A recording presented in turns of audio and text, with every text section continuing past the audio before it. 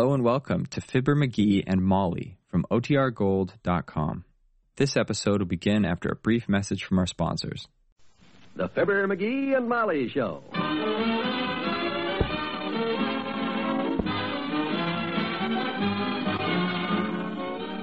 Every weekday at this time, NBC brings you Fibber McGee and Molly transcribed. The show is written by Bill Leslie and Ralph Goodman and directed by Max Hutton.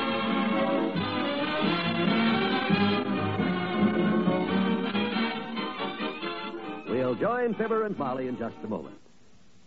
Each day, every American lives a miracle.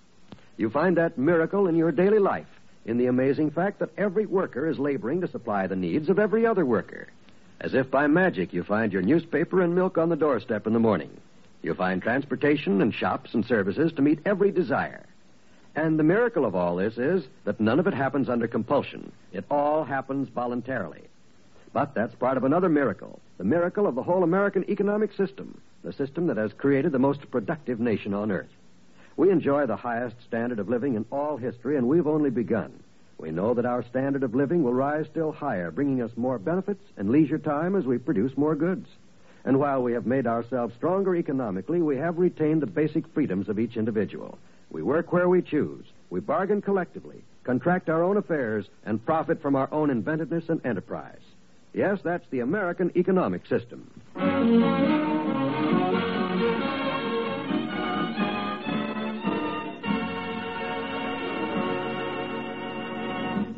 Since Mr. McGee of 79 Wistful Vista took over the renting of the house next door, he's been a pretty busy man. People have been dropping in and the phone keeps ringing, but the matter of finding the right kind of tenant is not as easy as he thought. He's on the phone right now. Yes, and besides that, there's a large fenced yard and a nice patio in the back, and we live right next door, so if anything goes wrong with your boiler or if the roof leaks again like it did before, I'm right here to stuff some rags in there until the storm blows over. And, you wouldn't be interested. I see. Well, no harm trying. Goodbye. Who is that? Wrong number. Wrong number? Yeah. That guy's called 4 times this week asking for Eunice Petrosky. I thought while I had him on the phone, I'd tell him about the house. Oh, he'd make a fine neighbor. Mm-hmm. He could run over here every day to borrow a cup of sugar and Eunice Petrosky. Yeah. Well, he sounds like a nice guy, and we want to get the right kind of a tenant for Mr. Ingram. Yes, and as soon as possible, too. Yep. I wish you had rented it to that first couple who came by this morning. They were the nicest people we've seen so far. Sure. Well, what was the matter with them? They were the first ones to come. That's what was the matter with them. My gosh, kiddo, you never take the first deal that comes along. That'd be like walking into a used car lot and buying the first car they showed you. Be like marrying the first guy that asks you. That's what I did. Well, I might have been the first guy to ask you, but you made me ask you 17 times, though. If that first couple comes back 17 times, I'll rent the house to them. I'm just screening all the applicants, that's all. Personally, I wish you'd throw away your screen and use a net. I'd like to see you catch one at this point. Don't worry, I'll find the right tenants before the day is over. And when I see them, I'll know. There'll be a certain look in their eyes that tells me they're quiet, honest, trustworthy, loyal, clean, and reverent. I don't know. How many Boy Scouts rent houses these days? Okay, Molly. Scoff if you want to. D-right. But by George, you'll see. And don't forget, I'm making a fat $20 a month commission on this deal every month. And that is not hay. No, but you'll probably work like a horse to earn it. Here we go again. Now, you answer it this time, McGee. I have to get dinner started. Okay. Oh, there goes a good kid. Even though she didn't want me to take this deal, she's on my side.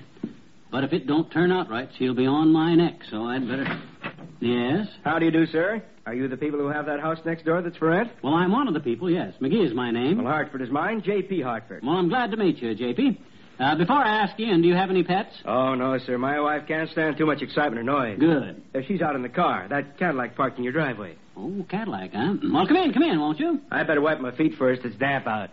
Oh, sure. You're pretty neat, aren't you? Well, I do hate to get things dirty. Yeah. Well, you just keep wiping and step in when you're through. I'll get my wife. Hey, Molly. Psst. What is it? I found them. The right tenants. You did? Listen how neat that guy is. See him wiping his feet at the door there? Oh, yeah. Well, it's just him and his wife. No pets. They drive a nice new Cadillac, and anybody who's as neat as he is... Well, hurry up, come on, Amelia. This looks like it. Come on. Oh, goodness, I hope so. Mr. Hartford, this is my wife, Molly. How do you do, I'm sure. Well, I'm thoroughly charmed, Mrs. McGee. Now, about that house. As I understand it, the place has 2 bedrooms and a den, and, oh, yes, I can see from here a nice enclosed yard. Yeah, we're asking $125 a month, Mr. Hartford. 125. Well, it looks like a nice place. Completely furnished? Everything but the groceries. There's been a lot of people begging us to let them have it, of course, but we've been waiting for the right people to come along, and you look to us like them. Yes, if you're interested in the place, Mr. Hartford, we'll be happy to let you have it. Oh, I'm delighted, Mrs. McGee. And Mrs. Hartford and I will do the best we can with it. Now, if you two will just sign this contract assuring me of my commission... Your commission? Wait a minute. Aren't you looking for a house to rent, to live in? Oh, no, sir. We're rental agents. Rental agent? What? Why? Certainly. Ordinarily, I don't fool with small deals like this, but the Cadillac isn't paid for yet, and I... Why, you? Hey, now, wait a minute. What? Take your hands off me. Stop Oh, McGee, turn the man loose, McGee. And you get your dirty old Cadillac out of my driveway. Oh, all the phony four-flushing trying to steal my commission.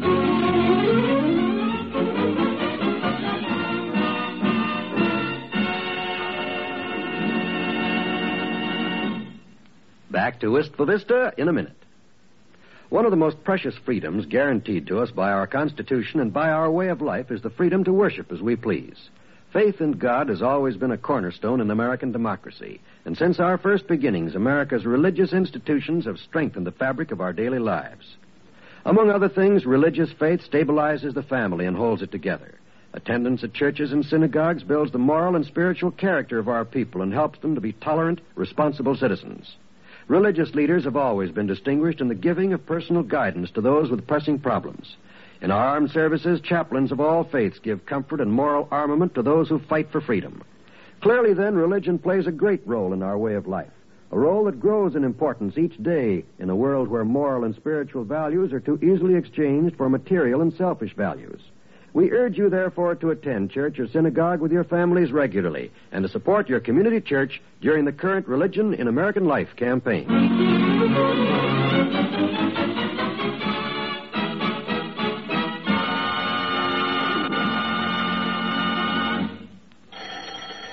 Oh, dear, there it goes again. 79 Wistful Vista, Molly McGee speaking. Yes, we're the people who have that house for rent. Well, I'd rather you discuss all that with my husband. He's the one who takes care of that. It's me, kiddo. Oh, here he comes now. He was showing the house to a prospective tenant. Who is it? Did you rent the house yet, dearie? No, let me talk to them. You did? Then these people are too late. Well, I'm sorry, but the house is already rented. Better luck next time. Hey, what'd you hang up for? I told you I didn't have Some it. college students wanted to move in. Well, what's wrong with college students? Well, 30 of them. Oh. They wanted to turn the place into a fraternity house. Said this looked like a nice, quiet neighborhood for initiations. Oh. Well, if it is one thing, it's another. You know that nice little man, the bachelor, who was just in here that I just showed the house to? He turned it down. What was the trouble? Was the house too big? No. Said the bathtub was too small. What? Mm-hmm. You know that pet he was talking about? The one that sits up and begs? Yeah. Trained seal. Oh, dear. And you almost rented it to him. Yeah. You know, we could get ourselves into a terrible mess with Mr. Ingram's house, McGee. I wish you hadn't gotten into this thing. Why, what's wrong with picking myself up an easy $20 every month just for letting a tenant trot over here and bring me the rent money when it's due? What tenant? We've had 18 people here so far, and... There'll be more.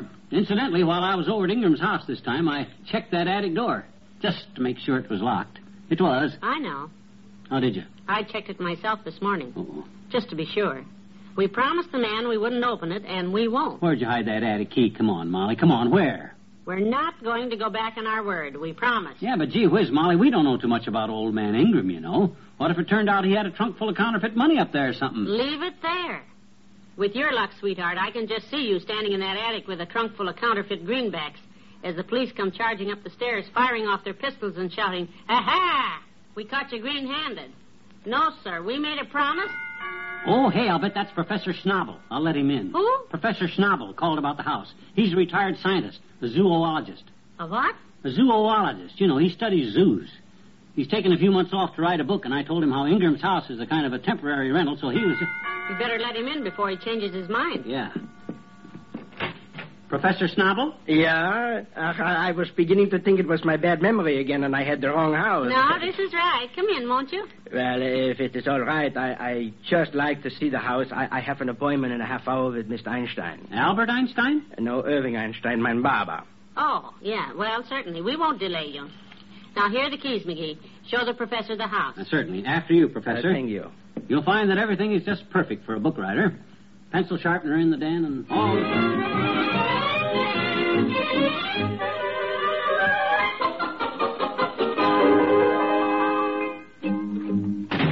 Hey, Molly. Hey, kiddo. Where are you? Here in the kitchen. Did the professor like the place? Like it. He's crazy about it. Oh, good. Oh, boy, what a break. A quiet little guy who just sits around writing a book all day. And a scientist besides. Somebody I can have long intellectual chats with in the evening. Then he's going to take it? Oh, looks like it. He's just getting some kind of a bone out of his car, and he's coming right in. Some kind of a bone? Yeah, I couldn't make out what he was saying. You know how hard it is for them foreign guys to pick up the English idiomatics. It ain't easy language to master. No, it sure ain't. What the triple-deckered holy smoke is that? I don't know. He didn't hit a dog when he drove in the driveway, did he? I hope not. My gosh, does that sound awful. Maybe somebody... I hope the professor didn't hear it. He may change his mind if it's noisy here. Yeah. You know, that house is perfect. Wunderbar. I take it. Ah, you hear that, Molly? We now have a scientist for our next-door neighbor. Professor, I and you will have lots of enervating conversations together. We'll work out... McGee. Huh? Remember that bone you mentioned that he was getting out of his car? What is that under his arm? A trombone. My gosh, that noise was him. Oh, folks, you don't need to worry about this. With me, the trombone is just a hobby. Yeah, but... No, I don't play it in the daytime. Just a few hours at night when everybody's asleep, and I play soft and sweet, like this.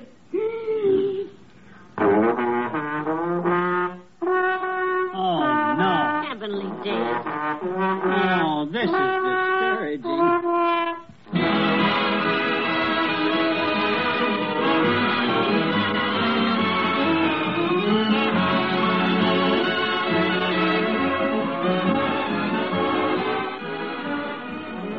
Fibber and Molly will be right back. More.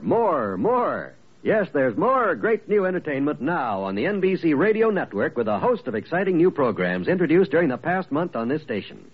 You'll hear many of these fine new shows when you keep tuned to this station during the weekend that's coming up. And you'll continue to hear such marvelous programs as the NBC Symphony Orchestra, which continues to thrill audiences from coast to coast in its live broadcasts from New York's Carnegie Hall.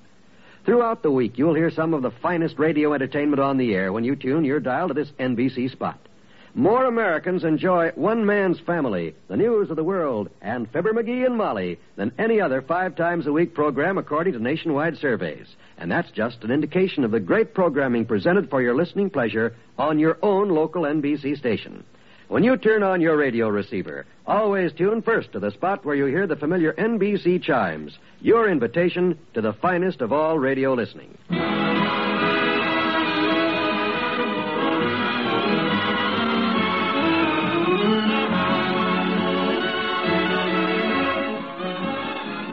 Well, here comes another weekend. Yeah, but I'm not worried. We'll find the exact right kind of tenants for that house yet. Mm-hmm. You watch and see. If I don't get that house rented over this weekend, you know what I'm going to do? What? Try again Monday. Oh. Yeah. Good night. Good night, all.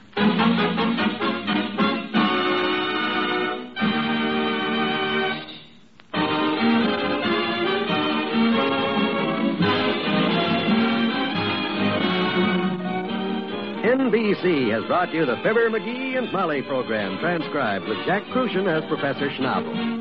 This is John Wald inviting you to be with us again Monday night for another visit with Fibber, McGee, and Molly.